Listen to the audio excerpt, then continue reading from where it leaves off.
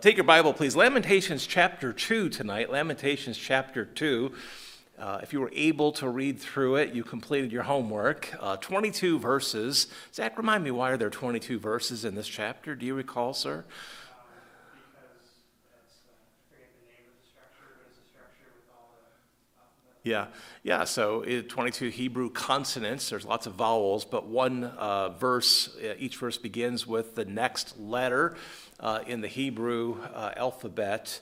If it were, whether it's English or Hebrew, the first letter would be like an A or an aleph in Hebrew. The word is acrostic, which also begins in A, so there's your memory aid. We think, Mike, this might have been an aid to Hebrew readers as they were trying to memorize these passages. Also, I think we see there's probably a poetic purpose for this acrostic device also. It seems to be the Lord is covering this topic from A to Z, or Aleph to Taw, in the Hebrew alphabet. Probably there was both that practical purpose for this acrostic structure, as well as this poetic idea. The Lord is covering this topic with incredible breadth from A to Z, or Aleph to Taw, in the Hebrew. He's not going to leave anything out. He's going to do it 5 times in 5 chapters.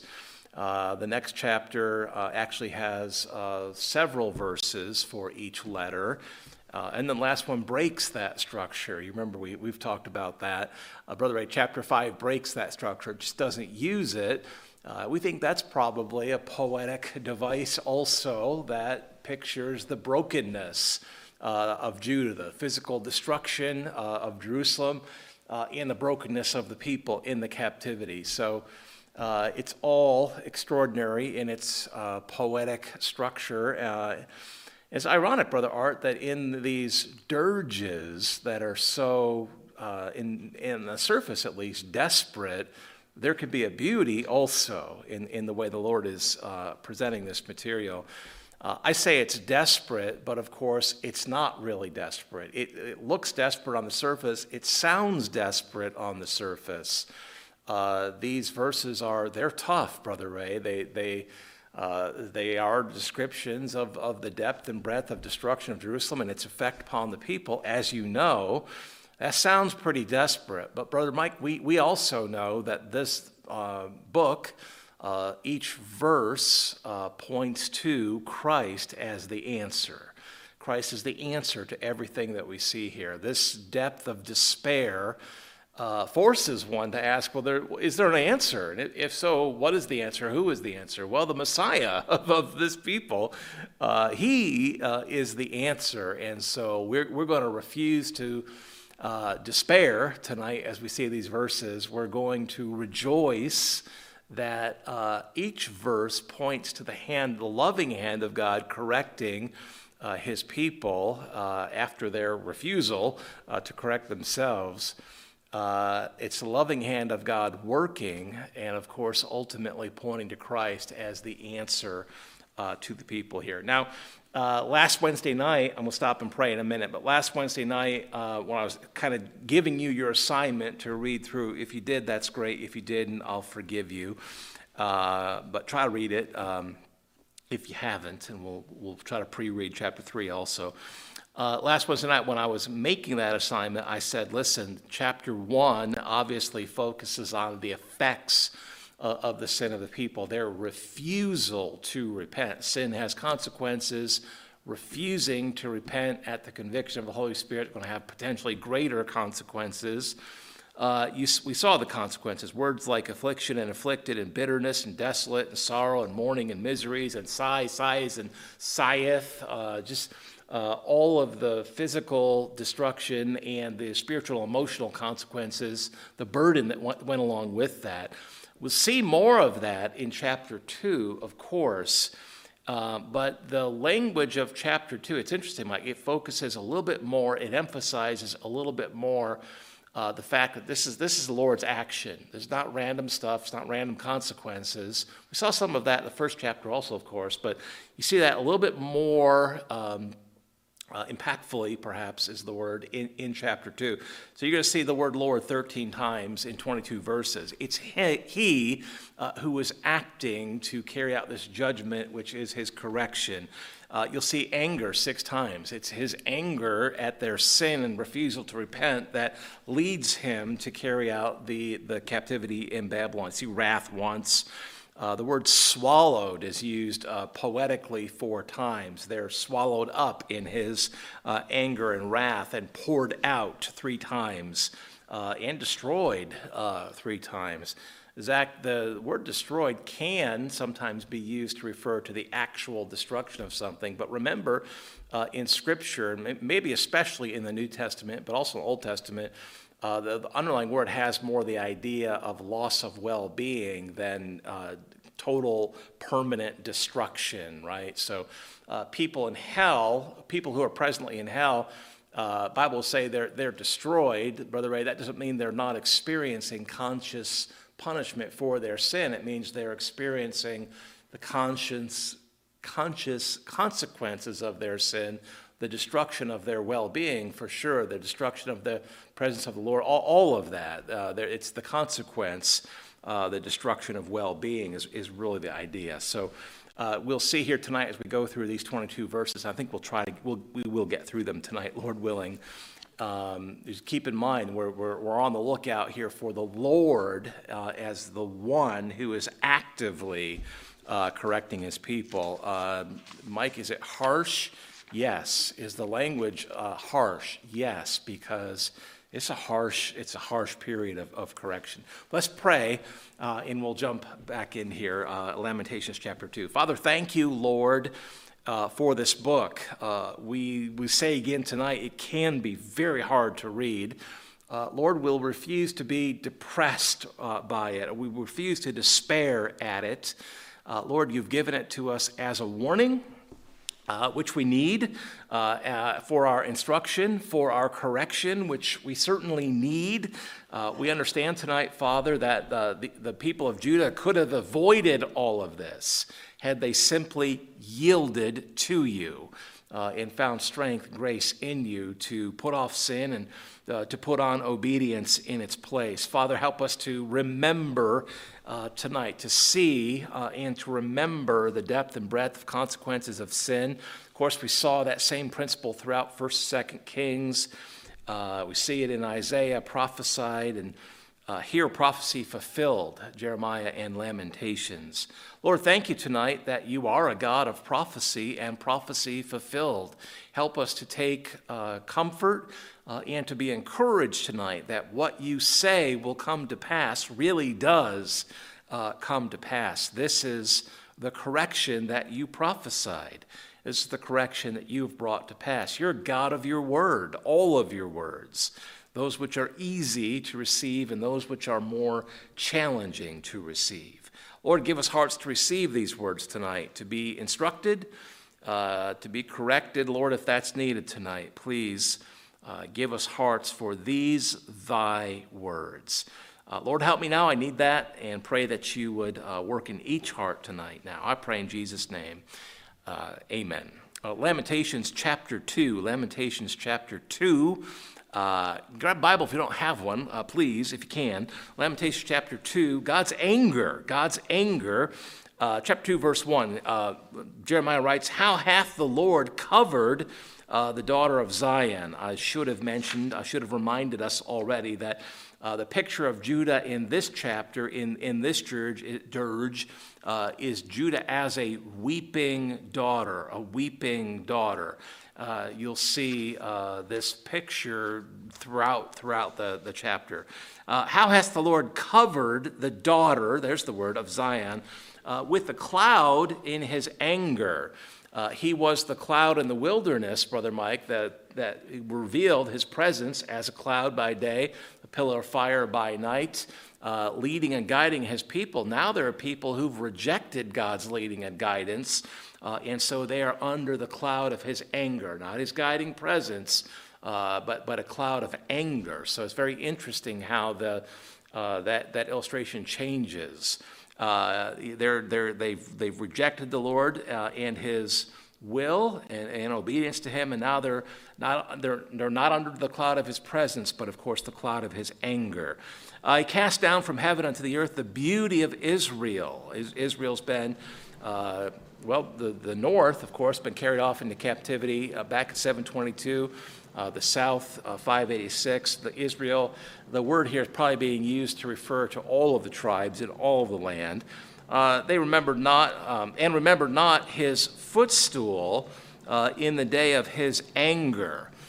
So his anger twice in this verse. What's this footstool about? You may look at that and say, why footstool? Why footstool? Do this, please. Go turn to 1 Chronicles 28. 1 Chronicles 28. Of course, there's different Bible reference tools where you could use to kind of look up that word. Today, probably the easiest thing to do, Mike, if you want to look and see where a word is used in the Bible, go to a Bible website. Blue Letter Bible is a good website. Go there, select KJV for your Bible version. Then you can look up the word footstool and see where it appears. And very often the first instance or first use of a word defines how it's used in the Bible. Not always, of course, but very often. Footstool here seems to, or likely is, actually a reference to the Ark of the Covenant. See here, 1 Chronicles 28. I may have misspoke. 1 Chronicles 28 and verse 2. Then King David stood up stood up upon his feet and said, "Hear me, my brethren and my people. As for me, I had in my heart to build a house of rest for the what? The Ark of the Covenant of the Lord, and for the footstool of our God, and had made ready for the building." So this word footstool may be a reference to the Ark of the Covenant, which of course does picture Christ. Brother Ray, we understand that the Ark contained the law, right, which reveals sin. The blood was applied to the top, the mercy seat, above the Ark of the Covenant, picturing the blood of Christ that would cover the sin that is revealed by the law there in the Holy of Holies. So this is perhaps a reference to the Ark, perhaps in the day of his anger. Share with you, maybe coincidentally, you remember Dr. Ted Alexander was here several years back. We had a Baptist History Conference here at our church, and Brother Alexander came and spoke for several nights. He and his wife are on a tour in Israel this week. They're there tonight. And they visited the Temple Mount, or I'm not sure if it was literally they were able to get on the Temple Mount. I think they probably are right now, despite the unrest there. They were told at the Temple Mount that Jewish authorities, Brother Art, this is very interesting, Brother Ray, Jewish authorities claim that they are in possession of the Ark, that it's been secured for a long time. They have it, and they intend to place it into the third temple whenever they can build it. It's very interesting. They're training priests for the next temple. They've prepared the instruments. They are ready to build, Brother Mike, and to staff the third temple. Now, we know there's going to be a third temple. I think there'll be a fourth temple also. Third temple, of course, will be the tribulation temple where the Antichrist will enter and demand to be worshipped as God. I'm pretty sure that there'll be a fourth temple in the millennium that will not be that same temple. But it's very, very interesting that Jewish authorities claim that they have taken possession, they have in their possession the Ark in a secret place. We didn't really emphasize this in our trip through 1st and 2nd Kings, but it would appear that, Brother Art, that as the Babylonians were approaching, that the Ark was hidden. And it appears that it would have been hidden pretty close to the temple location. There's some suggestion that it's been found and it has been secured in an underground tunnel location at the Temple Mount. That's been a theory that some have claimed is the case. So, if that's true, that would be consistent with Scripture. So that's be believable for that reason. Anyway, it's just interesting. It's a point of interest. This word footstool here may be a reference to the ark. Let's move on here. Probably better go a little faster if we're going to get through this chapter. Here, verse 2, the Lord hath swallowed up all the habitations of Jacob, a reference to the people and their land. This metaphor of swallowing up. He's come in and rooted them up like something you might eat and swallowed them up, swallowed them down. A poetic picture, metaphor, Brother Ray, for God dealing with them as he has. Jeremiah writes, he's pitied and hath not pitied. He's thrown down in his, what's the next word, the W word? His wrath, his anger, the strongholds of the daughter, there's the weeping daughter again, daughter of Judah. He hath brought them down to the ground. He hath polluted the kingdom and the princes thereof. I want you to see back in verse 1 again, who's the one doing what's being done in verse 1? How hath what's the next word? Lord. Yeah, he's done this. Verse 2, the Lord hath. You see that all the way through this chapter. This is God acting. The language is very poetic, but we understand what's being pictured. What's being pictured is not poetic. It's real, but it's being pictured poetically. The Lord's actions, his actions are being pictured very poetically. So beginning of verse 2, it's the Lord hath, followed across, hath not pitied. There's a colon, 2 spaces after a colon, right? He hath thrown down in his wrath. Come down across to daughter of Judah, semicolon space. He hath brought them down to the ground. He hath polluted the kingdom and the princes thereof. Secular history would say, well, this is the Babylonians that did this. If you read secular history, sure enough, Babylonians swept into Judah, conquered the people, trampled over the land, destroyed Jerusalem, took what they could, took the people. Secular history would see it that way. We understand this is the Lord working sovereignly to employ, to use the Babylonians to accomplish this great correction. And I just marvel at the length the Holy Spirit goes to emphasize this is the Lord who is accomplishing this through the Babylonians. Verse 3, another metaphor here. He, the Lord, hath cut off in his fierce anger, so there's more anger, all the horn of Israel. He hath drawn back his right hand before the enemy, and he burned against Jacob like a flaming fire, which devoureth round about. So it's he, the Lord accomplishing all of this.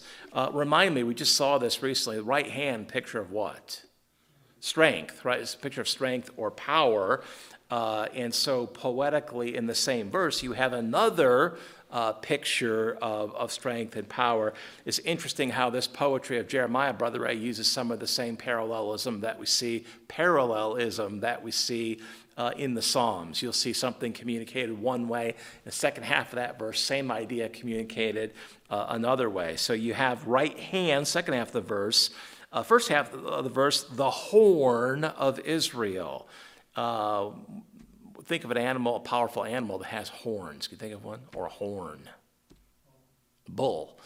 A bull snorting at you, kind of doing this with this. You can't see my foot, but you can hear it. Getting ready to charge at you. That's a picture of strength and power, Brother Art. And so the horn of a powerful animal has come to be a picture poetically of strength and power, to some extent authority in Scripture also. And so that's language that's familiar to us, the horn being a picture of strength and power, and again, to some extent or sometimes authority as well. We see that throughout Scripture. don't have to turn there, but Jeremiah used this back in Jeremiah 48 and verse 5.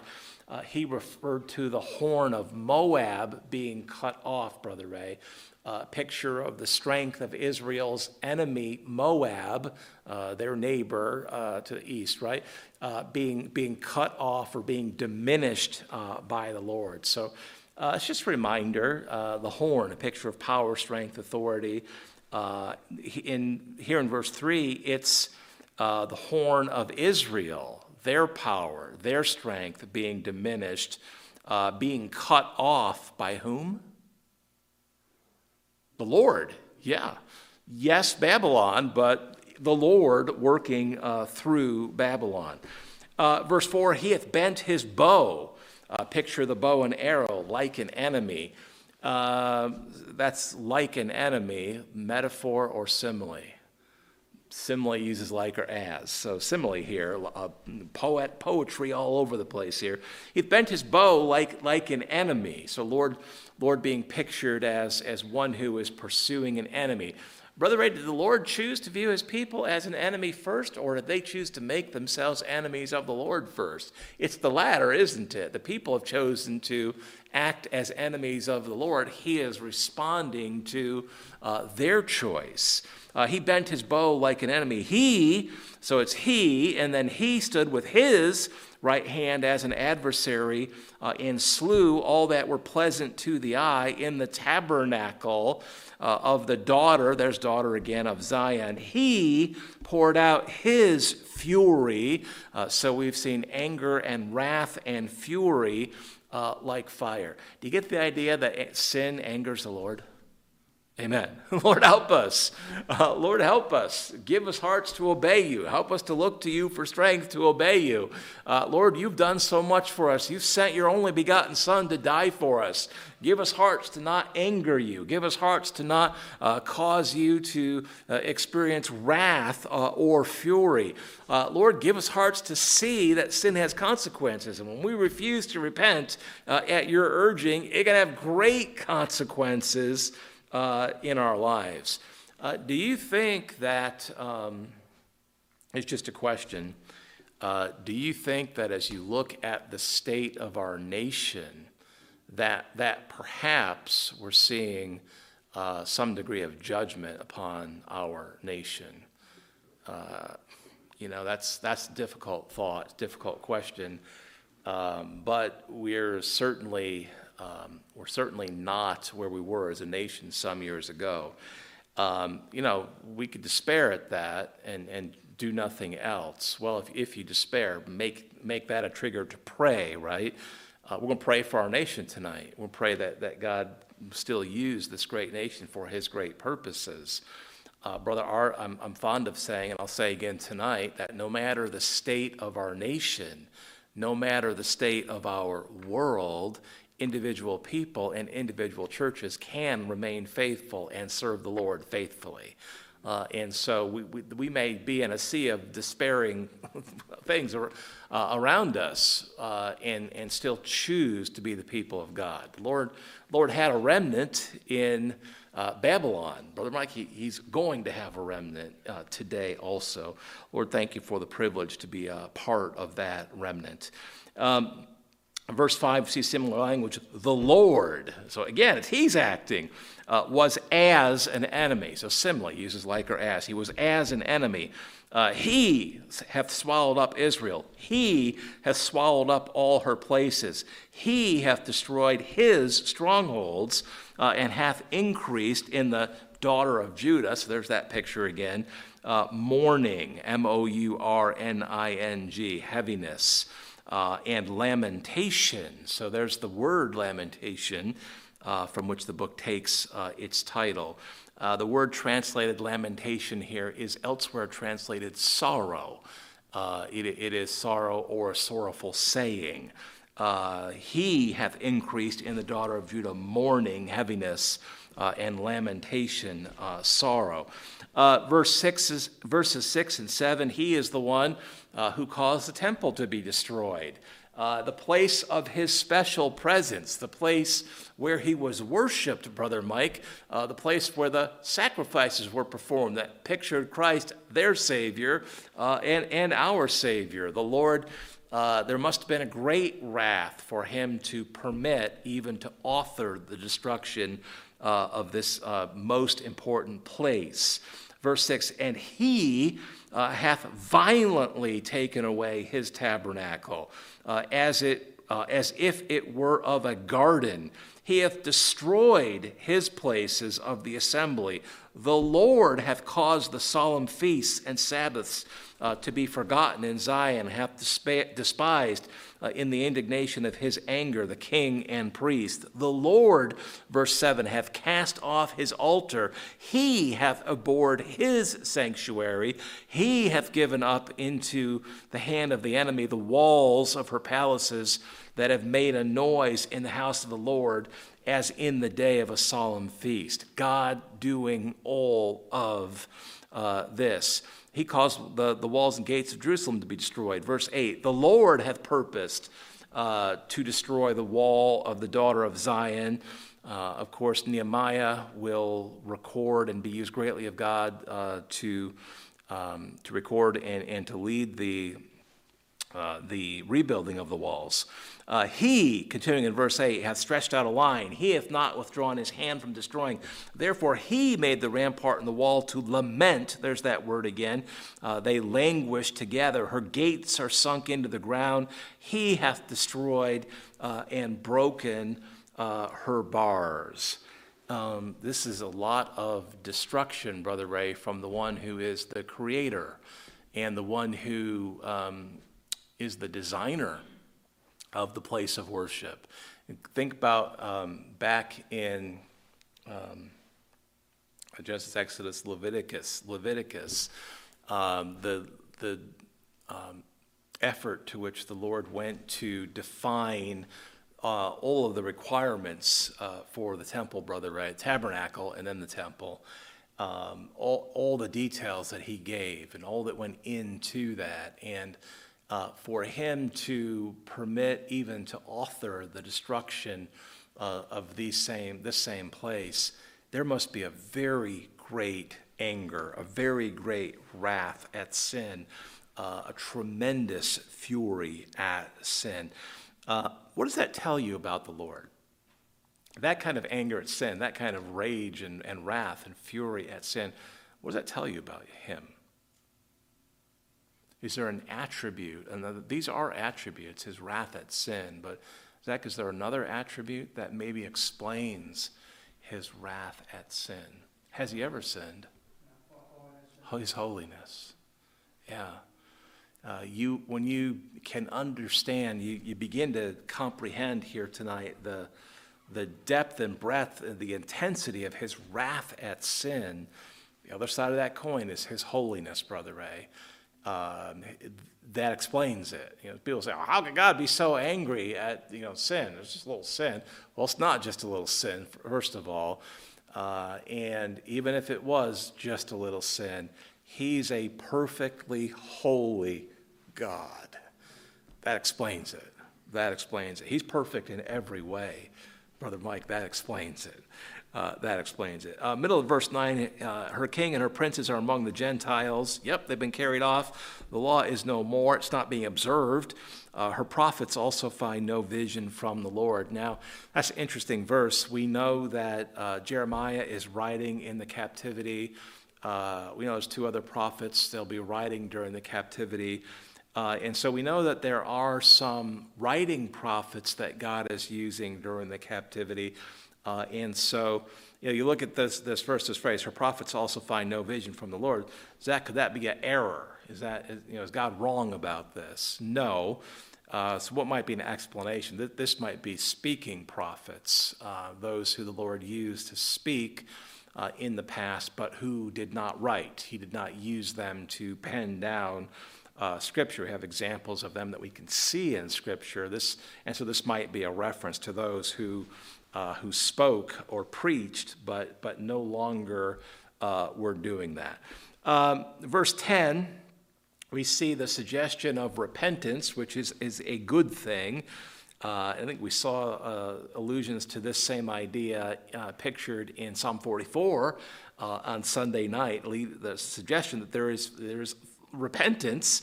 The Lord has acted in his wrath, which does reflect his holiness, but he is acting with a purpose also, Brother Mike. His attributes explain his actions, but he always acts with purpose. His purpose has been to encourage repentance. Verse 10, the elders of the daughter of Zion, how Judah is being pictured here, sit upon the ground and keep silence. They have cast up dust upon their heads. They have girded themselves with sackcloth. Virgins of Jerusalem hang down their heads to the ground. And so there's a picture here of repentance in the midst of this intense correction. There's a pretty strong picture here of sorrow at their sin and at least the beginning of repentance.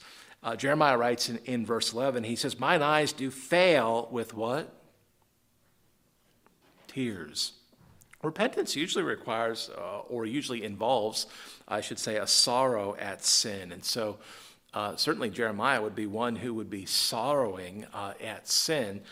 Even in the face of some repentance. Someone will look at this and say, well, tears following repentance in verse 10, maybe those are tears of joy. I'm not so sure, Brother Mike. I think his primary focus is probably still on the sin of the people. But yeah, there is repentance in verse 10. But in verse 11, he says, my eyes do fail with tears. And he says, my bowels are troubled. So he's still focused on the intensity of the sin and the failure of the majority of the people to repent. He says, my bowels are troubled. Is that why bowels and not his heart? We talked about this Sunday night also, right? It was seen as what we pictured our. Yeah, the bowels were seen as the seat of emotion at that time, like the heart is this time. I think I mentioned also the liver on Sunday night. He says, my liver is poured upon the earth. Carolyn, that doesn't sound good. We're in our church, we're more about getting organs than pouring them out, right, brother? We're more about getting them, right? We don't pour them out. My liver is poured upon the earth. So bowels are troubled and liver being poured upon the earth. This is one of those poetic parallelisms. They have the same idea. So you keep that in mind when you're reading through this poetry of Jeremiah Lamentations. Something doesn't make sense. Well, something that comes before it or immediately after it probably has the same idea, in many cases at least. And so that is the case here. The liver is the largest major organ. I know people say the skin is an organ and other things, but when you think about traditionally the way you think of organs, the liver is the largest. It's the heaviest. It's the heaviest. It's 4 or 5 times heavier than the heart, Brother Mike. And this underlying word that liver is translated from, it has the idea of heavy. This form of it, this flavor of the word. Bad choice of words in the context of liver. It does have the idea of liver, but the underlying word is rooted in heaviness. Heaviness. And it's being used poetically in a poem, a dirge, to picture not literal weight like the liver being the heaviest organ or heavier than the heart, but heaviness of emotion. An emotional burden, an emotional heaviness. It literally is heavy, but that's being used poetically to picture an emotional weight and burden that weighs you down when you're suffering. And if you've been suffering God's correction at any point, you probably know you feel kind of weighed down. I had a message I used to preach years ago about how sin can weigh you down. And you don't get sort of relief from that until you come to Christ. well, as a saved person, if you refuse to repent, the Lord is dealing with you and correcting you, that correction kind of weigh you down until you get right also. This is the idea. My liver is poured out upon the earth for the destruction of the daughter of my people, because children and sucklings swoon. What does it mean to swoon? Pass out. In the streets of the city. That doesn't sound good either. Verse 12, they say to their mothers, the children, where's corn and wine? When they swooned as the wounded in the streets of the city, when their souls was poured out into their mother's bosom. There's a picture of famine and death as the result of famine here, weakness followed by death. Jeremiah goes on in verse 13, he says, what thing shall I take to witness for thee? What thing shall I liken to thee, O daughter of Jerusalem? What shall I equal to thee, that I may comfort thee, O virgin daughter of Zion? For thy breach, same word is translated destruction or hurt, thy breach, thy destruction or hurt, is great like the sea. Who can heal thee? It's a really interesting verse. It's powerful. He's saying in the beginning of the verse, I don't even know what to compare your situation to. Here he is. He's this inspired poet. God's giving him words and similes and metaphors, and he has been describing their situation. But now, Rich, he's at a loss for words. He doesn't even know what to say next. It's just... It leaves one speechless. And then the Lord seems to give him the words. Thy breach, thy destruction, thy hurt is great like the sea. One more simile. The depth, the breadth of your destruction is like the sea. That broad and that deep. He's been reaching for that picture, and the Lord says, here you go. Here's the perfect word picture. Who can heal thee? I think that's an absolutely key phrase in the passage. You could probably just kind of skip over that, but don't. I've been saying all along that these terrible verses, these horrible pictures, they demand an answer. They demand someone who could step in and heal them. Jeremiah asked the question, as the Holy Spirit leads him to ask the question, who can heal thee? He's talking to people of Judah as a whole. Who can heal you, Judah? Brother Art, who could heal these people? The Lord could heal them. The Lord could heal them. That question demands an answer. Remember, the Lord's used questions all the way back to the garden. Hey, where are you? Right, Mike? What are you doing? Where are you? What have you done? Who can heal thee? Well, the Lord can. Jeremiah pictures, and I'm going to try to get kind of quickly down through the end here, but he describes true and false prophets, those who had been false prophets who did not correct the people, bore some of the responsibility for their current situation. He says, verse 14, thy prophets have seen vain and foolish things for thee. They have not discovered thine iniquity to turn away the captivity, but have seen for thee false burdens and causes of banishment. Lord, through Jeremiah says, listen, your prophets, people who you listen to, failed to show you in the past your sin. They failed to reveal your sin to you. They failed when the Lord began to correct you. They failed to show you that, hey, the Lord is correcting you for your sin. You better get right. This get worse before it gets better. Get right. The false prophets did not do that. They offered Brother Ray parallel or false explanations. They were the liberal preachers of their day. They gave the people whatever the people wanted to hear rather than what the Lord wanted them to hear. Listen, you can find churches today where you can find just about anything you want to hear. They're out there and they're here in our own area. You don't want to hear the Word of God preached, if you don't want to hear preaching against sin, if you don't want to hear preaching about repentance, you can find a church that they just don't do that. You know, everything's fine, there's no problem. Rich, go ahead. Yeah, they're teaching, well, there's no anti-anything. Yeah. I mean, the Bible strictly says the Bible is Bible is anti-sin. Well said, sir, succinctly at that. Yeah, the Bible is anti-sin. You don't want to hear preaching about sin. You can find liberal churches today they just don't do it. They'll not preach against sin. They don't preach the gospel either. Well, if they don't preach sin, they don't have to preach the gospel. You don't need the gospel unless you understand there's sin. And the liberal churches are all around us, and the same tendency existed in the day of these people. And as a result, they're in captivity. Their spiritual leaders, or many of them at least, just were not doing their job. Brother Art, you pray this pastor will always do his job. Stay yielded to the Lord and preach God's words. We don't have to do that with love. We have to do that with love and grace and wisdom, of course, all of those things. But to preach the words of God effectively, nonetheless. Consequences, verse 15, all that pass by clap their hands at thee. They hiss and wag their head at the daughter of Jerusalem, the Babylonians in Babylon, saying, is this the city that men call the perfection of beauty?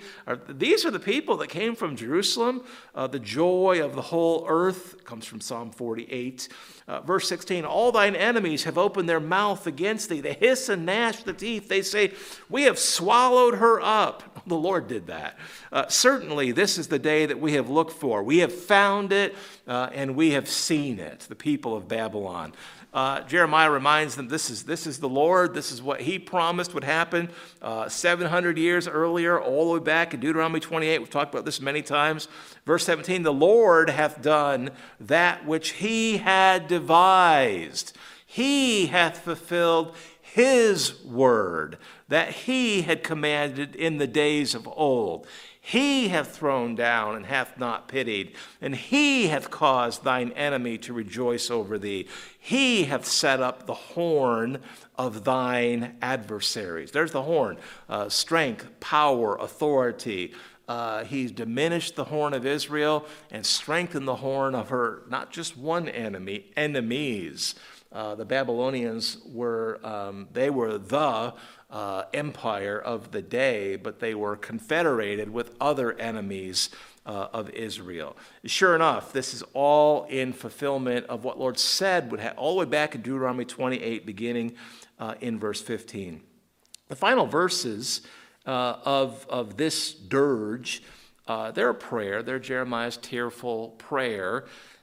Zach prayed to the Lord, right? Jeremiah's tearful prayer to the Lord. He says, their heart cried unto the Lord, O wall of the daughter, again, a mourning or tearful daughter, let tears run down. There's tears. Like a river, day and night, give thyself no rest. Let the apple of thine eye, let not the apple of thine eye cease. Lord, don't extinguish us. We're the apple of your eye. We know we are not where we should be, but we are the apple of your eye. Arise, verse 19, cry out in the night, in the beginning of the watches, pour out thine heart like water before the face of the Lord. And so there's a urging of Jeremiah to pray, and there's prayer.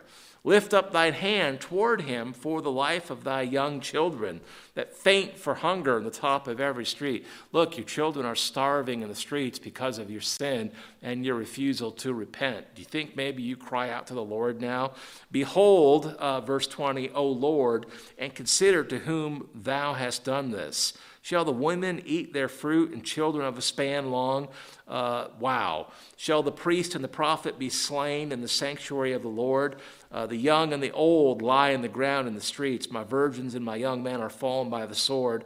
Thou hast slain them in the day of thine anger, anger. Thou hast killed and not pitied. Thou hast called as in, this is prayer now, thou hast called as in a solemn day my terrors round about, so that in the day of the Lord's anger at sin, none escaped nor remained. Those that I have swaddled and brought up hath mine enemy, what's the last word? Consumed. Wow. That's a tough scene, Brother Ray, to say the very least.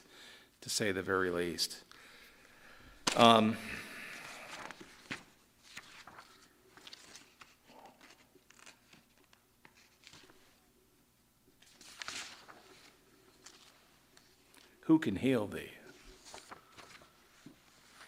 in the midst of all of that, a key question: who can heal thee? Brother Ray, who could heal them? The Lord. If they would turn from their wicked ways to the Lord in response to his correction. Is his correction harsh? Yeah, it's harsh. All caps, bold, underline, highlight. It's harsh.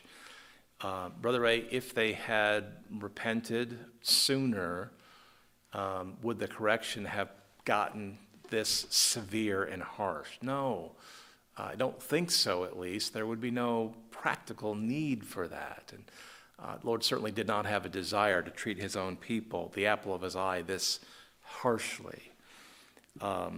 Lord, help us. Lord, help us. I'm going to pray. Let's pray, please. Father, thank you.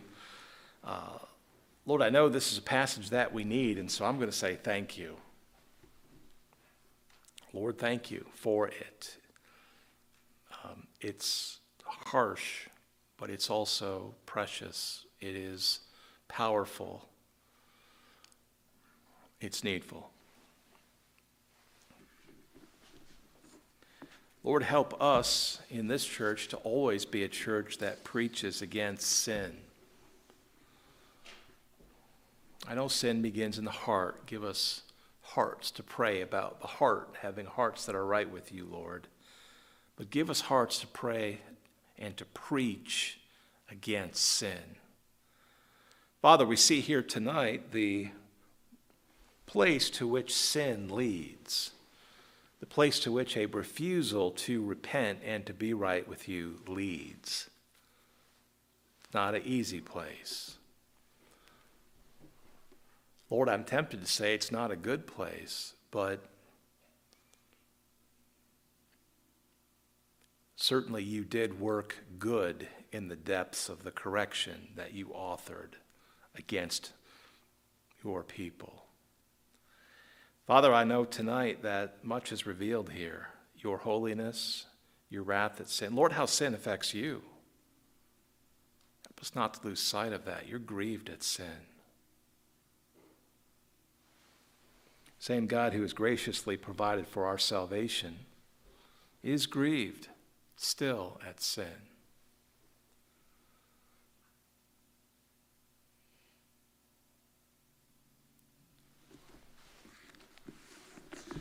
Lord, I thank you tonight that there is an answer.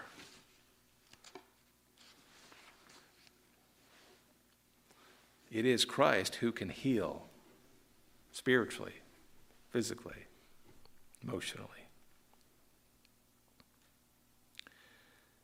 Well, thank you tonight, Father, that the moment each of us repented and turned to Christ, we're forgiven. We're made new creatures.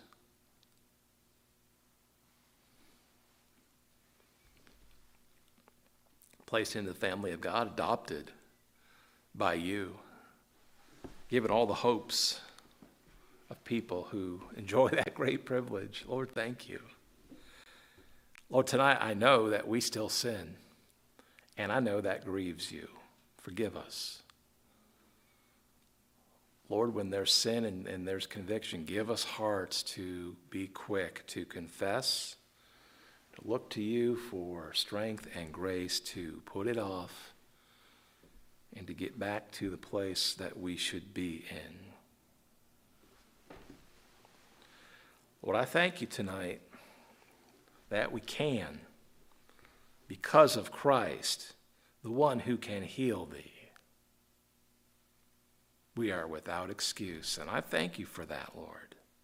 We are without excuse. Lord, I thank you tonight that these terrible passages point directly to Christ, our Savior, the need for a Savior.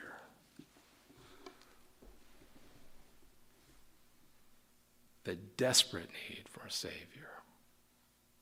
Thank you tonight, Father, for sending your only begotten Son.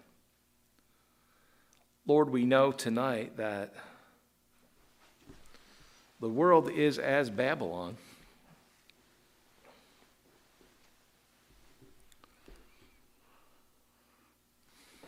It needs to hear about Christ. Give us hearts, Father, please, to share the gospel each in the way that we can as you open doors. Gary praised you tonight, Father, for being God who opens doors. Thank you. Lord, help us not to waste an open door. Help us to be yielded to you and go through each door to share the gospel, to offer tract, to open a Bible, to give our testimony, to share your words. Lord, as we do, use us. Bless us for your honor and glory. Lord, I know tonight that the degree to which we may be used by you is the degree to which we look to you to grow us and to sanctify us.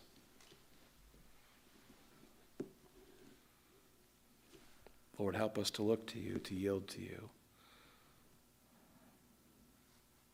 that we might be usable to you.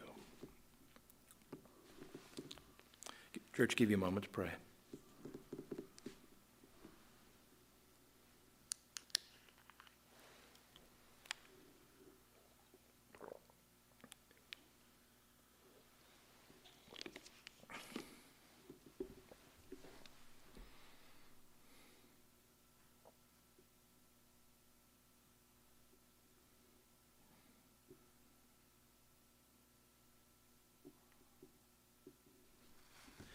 Father, thank you tonight that none of us has to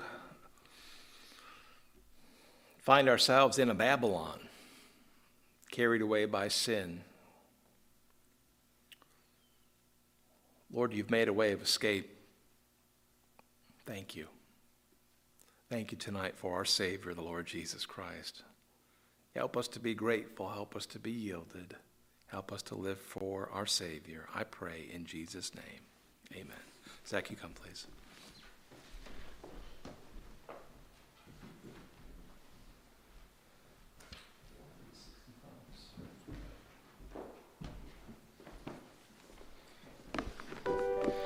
All right, if you can, please stand with me to 465. We'll sing Draw Me Near, 465.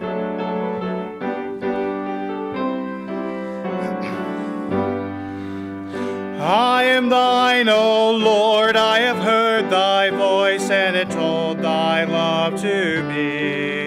But I long to rise in the arms of faith, and be closer drawn to thee.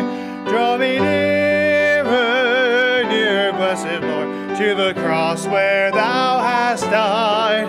Draw me nearer, nearer, nearer, blessed Lord, to thy precious bleeding side.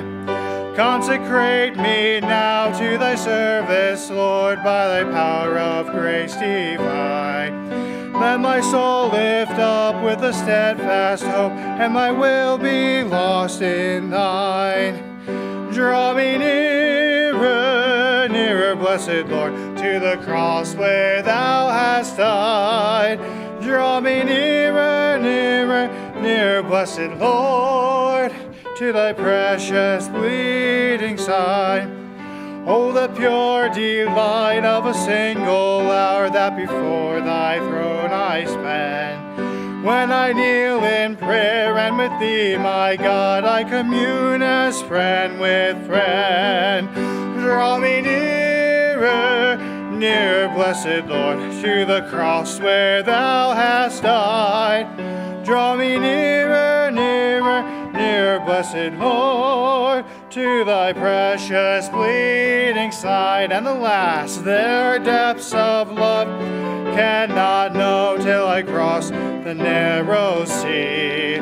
There are heights of joy that I may not reach till I rest in peace with thee. Draw me nearer, nearer, blessed Lord, to the cross where thou hast died. Nearer, nearer, nearer, blessed Lord, to thy precious bleeding side. Amen. You may be seated.